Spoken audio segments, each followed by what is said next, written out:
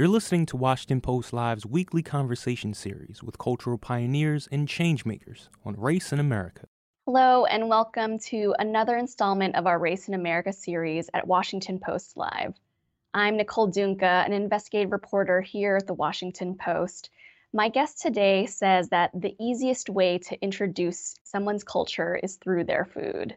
Chef Tim Ma now joins us to talk a little bit about his journey with his restaurants and also fighting violence and bias against Asian American Pacific Islander communities through his nonprofit. Thank you so much for joining us, Chef Tim.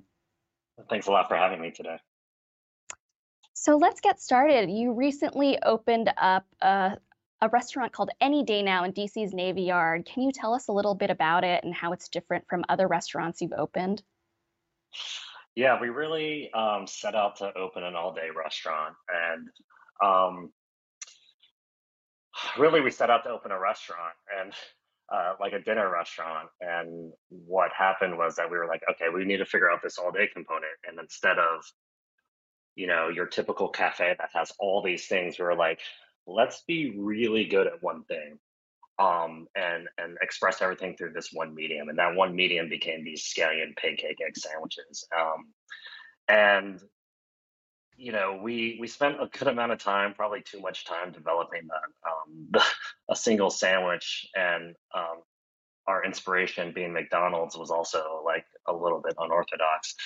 Um, but then when we started to taste it and we started to have other people taste it, we knew that we were onto something. And when we opened, it just kind of exploded to uh, a breakfast restaurant, I guess, that had lines out the door and still does to this day on the weekends for these scallion pancake egg sandwiches. And so we are on that goal to open that dinner portion of the restaurant that happens literally next week. So we're pretty excited to finally get to that goal, but we're very happy with what we have so far.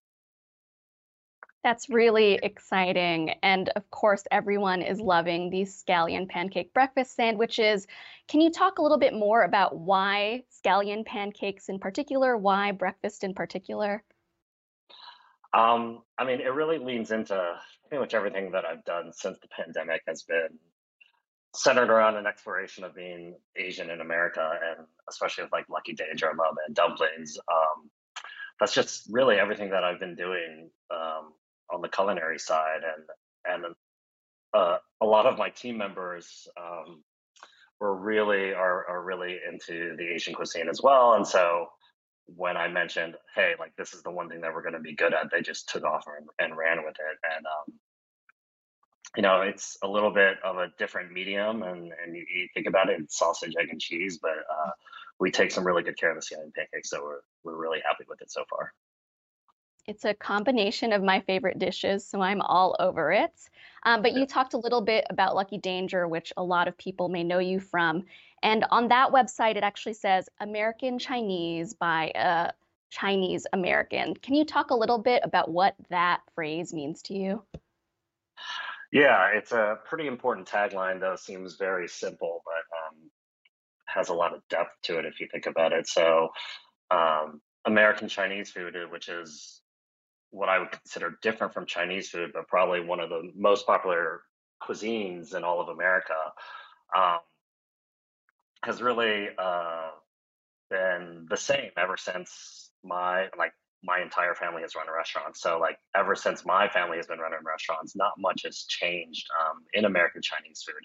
I would say a lot has changed in Chinese food in America, but with this particular cuisine.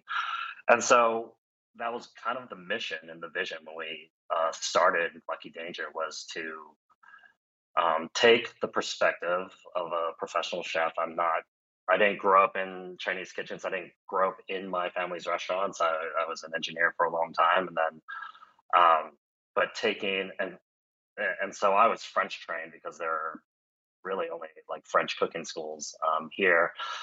And so taking the perspective of what I learned as a professional chef in French and American kitchens, and putting a fresh take on the American Chinese cuisine, looking at it from how we source to the techniques that we apply to it, even though they're a little bit opposite of French cuisine.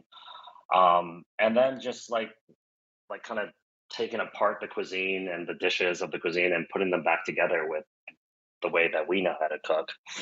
Um, and maybe giving it a look from somebody who grew up Chinese in America, and applying that to the American Chinese cuisine. So it's been a fun exploration so far, and for sure not over. There's still a lot of work to be done.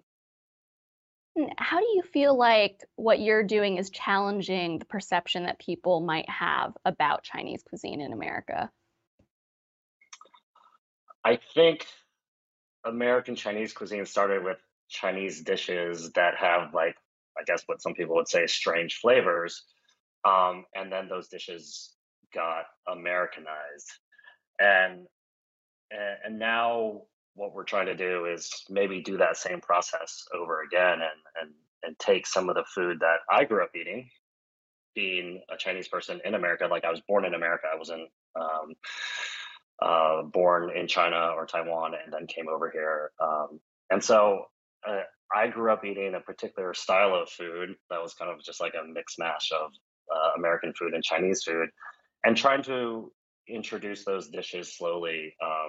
Just like now, what we know is like kung pao chicken or General Tso's chicken that are ingrained into American Chinese cuisine, and see if we can introduce what the next kung pao or General Tso's chicken is. Yeah, it seems very uniquely Asian American, and that's so exciting for me as somebody who's also Asian American. I do want to talk a little bit about your nonprofit, Chefs Stopping AAPI Hate. I'd love to hear a little bit more about how this idea came about and how you feel like it's evolved since 2021. Yeah, so back in 2020 when the pandemic hit, being a restaurateur, it wasn't the greatest time to be in restaurants. So many of my concepts and my fellow chefs and restaurateurs' concepts had to close. There was really, and it was really an interesting time when everybody was trying to figure out how to be a restaurateur in a time where there could be no restaurants. And so we were spending the time, with that word pivoting, we were pivoting left and right to whatever we can do to, for one, just like survive um, as a food business, but also still keep many employees employed during a time that it wasn't, there weren't many things to do. And so there are many creative solutions, obviously, like take home meal kits, or World Central Kitchen was pivotal in putting a lot of restaurants to work to supply food for those that in communities that needed the food supplied to them. And then obviously, like, figuring out pivoting a fine dining restaurant into a takeout restaurant was very challenging. And then the other interesting thing that happened, and I think this happened for a lot of people in a lot of industries, is that we slowed down and we started to look at what was important to us, as it related to us personally, but as it related to what we were doing professionally. And that's where, like, this exploration into Chinese culture and Chinese food in America started to take hold. But then as we started to see the anti-Asian incidents happen on TV, and especially those closed circuit videos that were really fuzzy of elderly Asian Americans being attacked, it started to really hit a nerve. And obviously Kevin is a good friend and a fellow chef, and so we would talk every day. It was kind of like okay, for one, what do we do with our restaurants? What are you doing? How can we help? And then secondly was, do you see all these things happening? Like, uh, God, it's pretty terrible. That looks like my mom. That looks like my grandmother. That looks, like my father. Um, and so as that started to escalate, um, our feelings of responsibility towards it started to escalate. So, like, that feeling of responsibility of being a community leader, um, like, it wasn't like, oh, we should do something. It was like, oh, we have to do something. And so, and our skill set is cooking. So we were trying to figure out, okay, how can we use cooking to fight anti-Asian hate? And we realized that we sell food for our businesses. Why can't we sell food for those nonprofit organizations on the front line fighting anti-Asian hate? And so that's where it really started. And that idea translated into the only thing that we can do in 2021 was takeout dinners. And so that's how the series started, was a single takeout dinner here in Washington, D.C. And we're all thankful that you were able to give us all that great takeout. And I mean, now the nonprofit works with more than 200 chefs, a lot of them Michelin level. I mean, what was it like seeing this esteemed community really come and rally around this issue that was so important to you and also to AAPI communities? Yeah, that first takeout dinner was five pretty prominent Asian American chefs here in DC. Uh, and then really what happened overnight was that we got on the phone and started texting and calling just fellow chefs. And a lot of these chefs weren't Asian American. They were just chefs that were in the community that, we consider friends that were just like reaching out to us or us reaching out to them. And they're like, how can we help? Um, and we were like, you know what, let's just keep going. Why don't we get another five chefs together? They don't have to be Asian American. And it just started to bloom like that. And so all of a sudden, from this one dinner with five chefs became 45 chefs here in DC, and nine dinners, and a lot of them mostly not Asian American. So we're like, okay, like it felt really good to see other communities come and stand by our community. Um, and of course, being entrepreneurs and restaurateurs, what do you do? You're like, okay, well, we got something, let's do more. So, let's reach out to other cities. So obviously, we have a network of chefs in other cities. So we reached out to chefs in many cities, not just the ones that we partnered in New York, San Francisco, and Detroit, but there are chefs in Denver, there are chefs in New Orleans, there are chefs in Miami. Um, and it was really, we were mobilizing so quickly. This was happening in a matter of days, which typically these things take weeks or months to plan. So these other cities and we had a lot of really good volunteers and help in other cities to really mobilize and get the same thing that we're doing in DC and doing happening in other cities. And what was the greatest about that was um, we took a portion of the proceeds and donated them to national anti-Asian hate nonprofits like Stop AAPI Hate. But also we were like, take the rest of the proceeds and donate it into nonprofits directly in your community. And so that was really great to see how many people rallied around that. Yeah, I'd love to talk more about the Storefront Emergency Fund, which is something that was started up through this. Can you tell us how it's helping people within the community? Yeah, really, we realize, and this happens to actually like our restaurants as well, and you saw it a lot where Asian American businesses, not just restaurants, were getting vandalized, and really just because they were Asian, which is kind of disheartening that we're in 2023 and that's still happening. And so, really, that was one of the things because we know as restaurateurs how hard it is when something like that happens. Just say a simple window is broken. Um, when that happens, we have to go through insurance. It's not always, there's always a deductible. There's always, hoops that you have to jump through to get your store back to what it was. And so, really, we established that fund to try and bridge that gap. And so, to get that business back up and running as soon as possible. And so, really, just using our experiences from what we have like gone through, and hopefully being able to help in that way that we know that they need help in.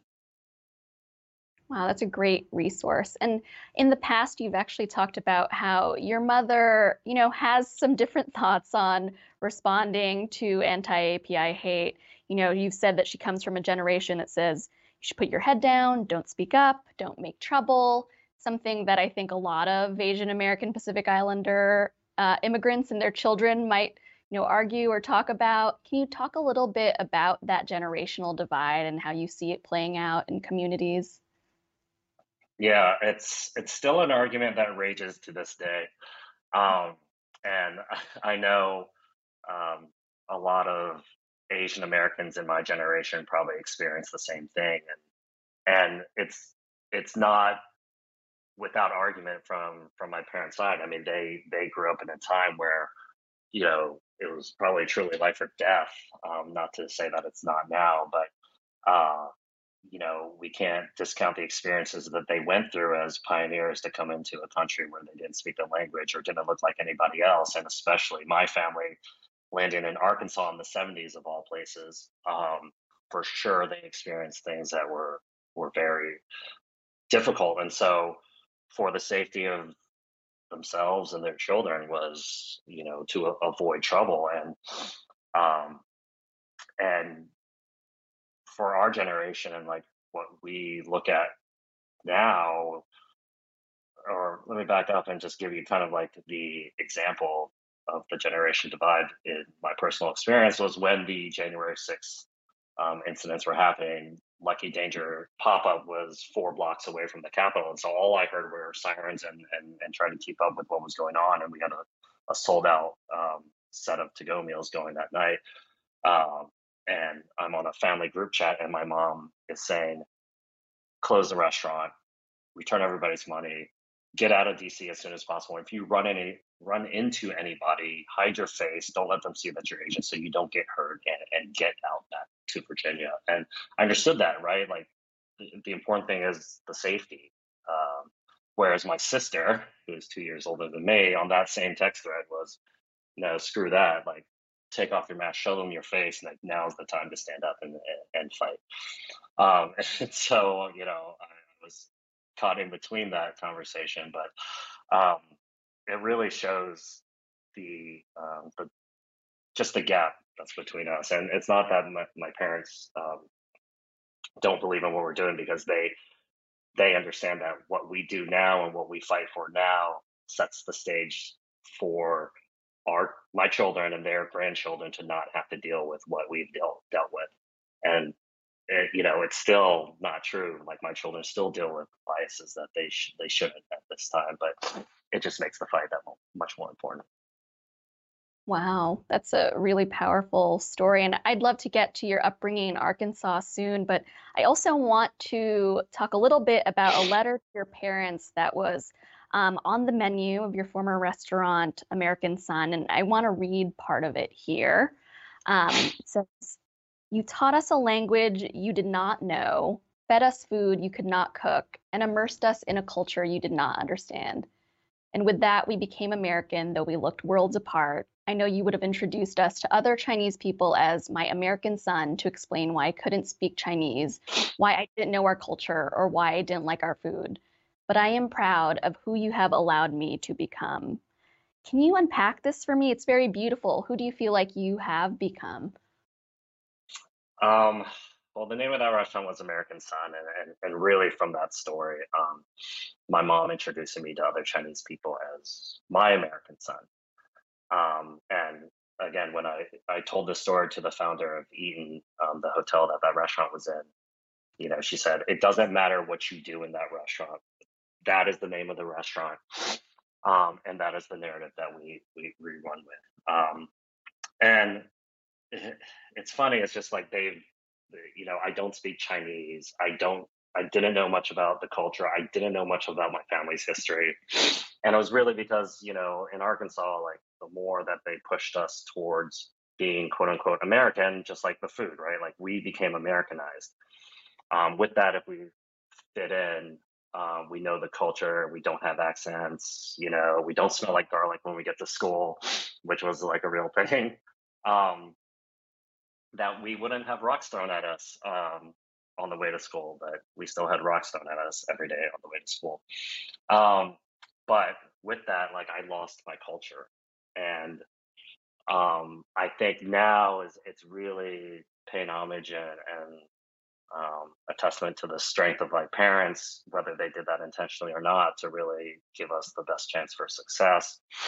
Um, and now it's, we're going in the other direction, where it's like, okay, like, let me like recapture the culture, let me stand up for the culture, because it is something that's slowly eroding away in America. And so we want to make sure that we pay respect to that. Wow, that's really powerful. I mean, your family immigrated from Taiwan to Arkansas, as you said, and had a Chinese restaurant. And then at 30, you left a career of as being an engineer, an immigrant parent's dream, and went into into the culinary industry. What was that like, explaining that to your parents, and how do they feel about it now?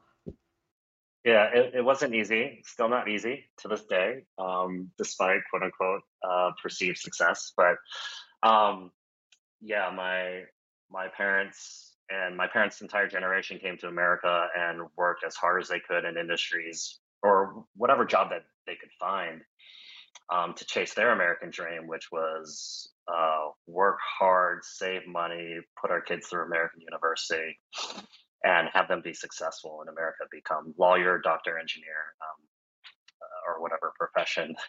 I just happened to become an engineer, and the American dream was complete for my parents. They were, that's what they worked so hard for.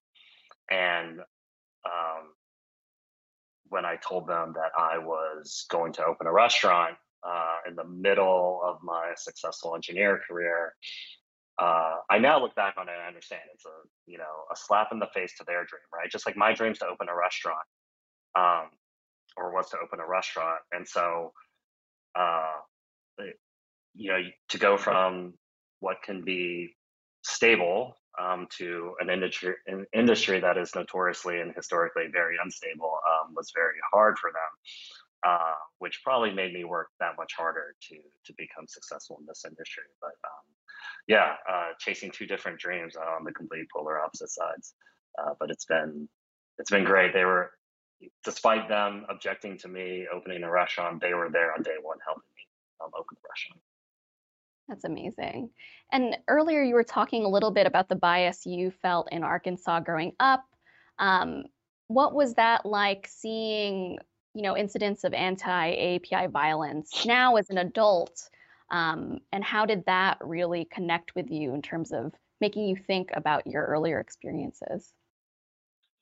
Yeah, I always say that those experiences in Arkansas really um, formed who I am or how I experience being Asian in America now because I experienced it, and now seeing it really produces a visceral reaction in me, probably because of you know the trauma that was associated with something like that, and the incidents like walking to school, and I still remember. I don't remember much about Arkansas.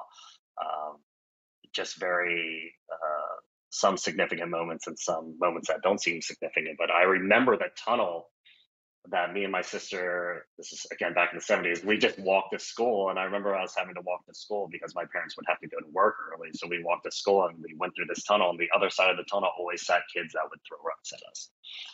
Or like my sister and I, our bedroom faced the street. That's just happened to be the configuration of the house. And, one night a brick came through the window. And I didn't even know it was a brick. I just heard glass crashing, froze, scared out of our mind. No idea what time it was. And my parents woke up to us still in that state and discovering a brick came through the window and not knowing until much later that the reason that a brick was thrown through our window was because of the way we looked.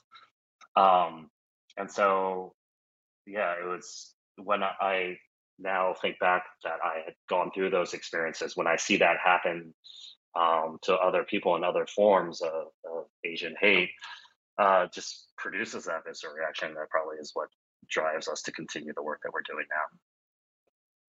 Thank you so much for sharing that. And I mean, you've said in the past many times that sharing your culture is through food. I mean, when did that start for you as somebody who did go through that bias and grew up knowing that there were people who were not open to those cultures? When did you start showing people your culture through your food? Yeah.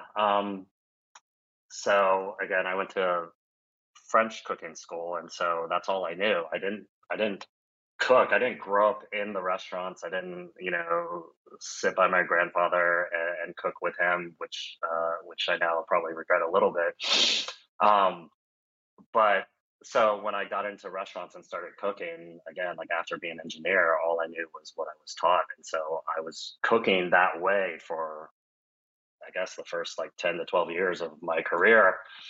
And but I would always pull in the influence of how I was grown up. So I'd always throw in like a Chinese ingredient or a Chinese accent, and or like give a perspective um, to French or American food with like a Chinese accent.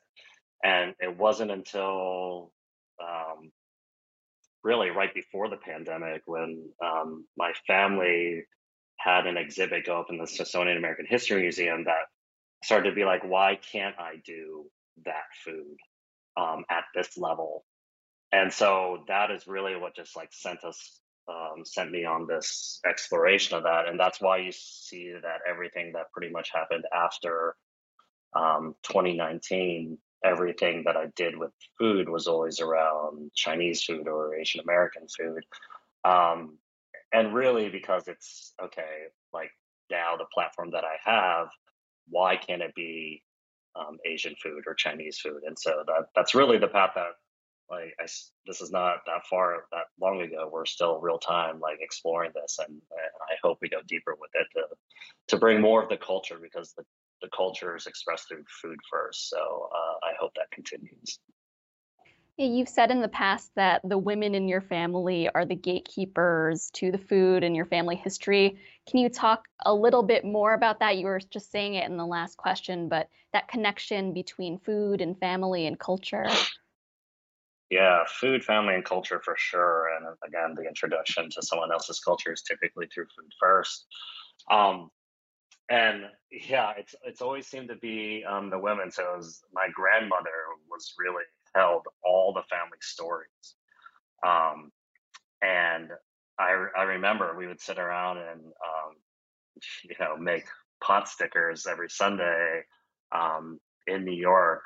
Uh, and they would just sit around and tell family stories. And you know then I remember my mom became that steward of all the family stories, and now continues to tell them to us now. And so we're trying to really absorb as much as we can, just because there's so much family history, some of it good and obviously some of it bad, but it's all stuff that we need to take in. But and a lot of it actually centers on food and centers around the restaurants, not just my restaurants, but my parents' restaurant, my uncle's restaurant.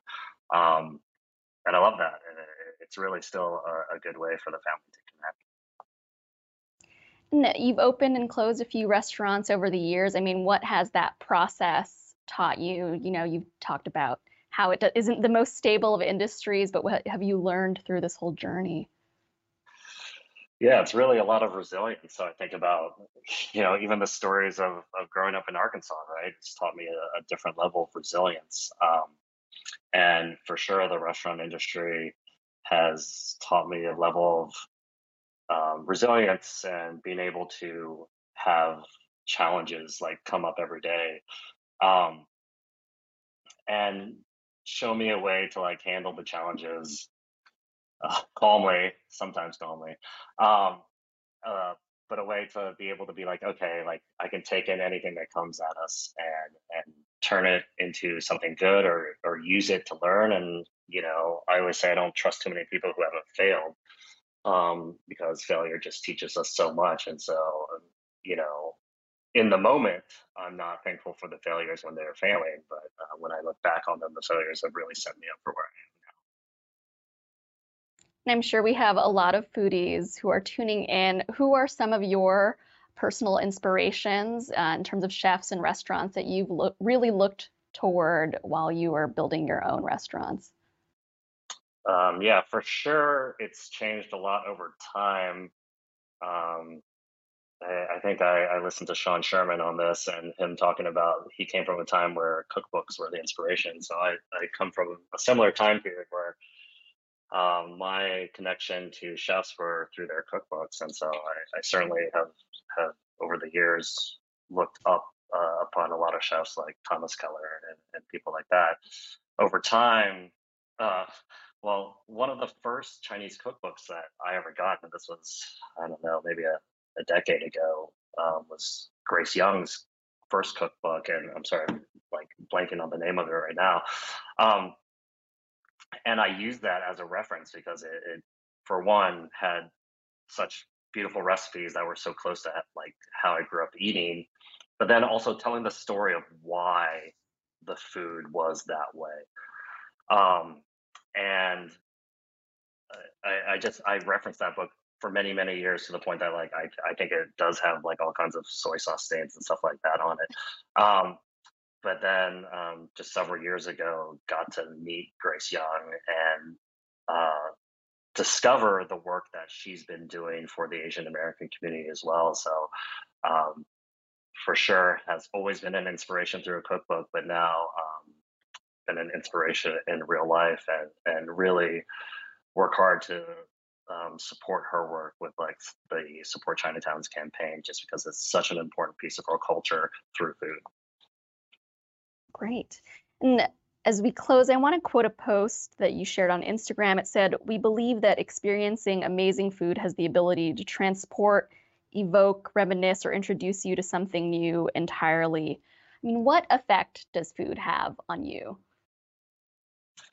I think food just really allows somebody to cross the bridge with the path of least resistance sometimes, because everybody shares passion over food, and it's just something that we do every day.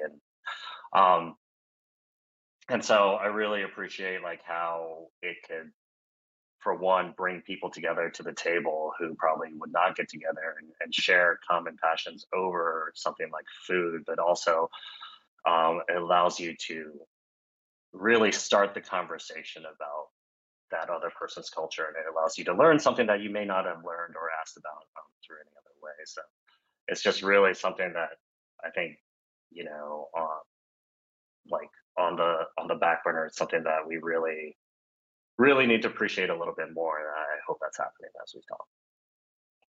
And for anyone who hasn't been to one of your restaurants, what must they absolutely try?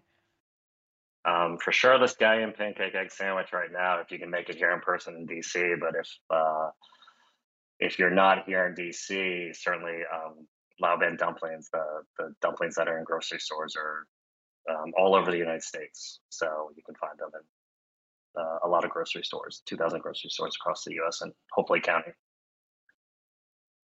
Great. Well, that is all the time we have today. Thank you so much, Chef Tim Ma. This has been such a wonderful conversation, and I really appreciate you being here with me.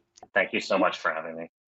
Thanks for listening. To always stay up to date with the series, subscribe to Washington Post Live's Race in America in Apple Podcasts or wherever you listen.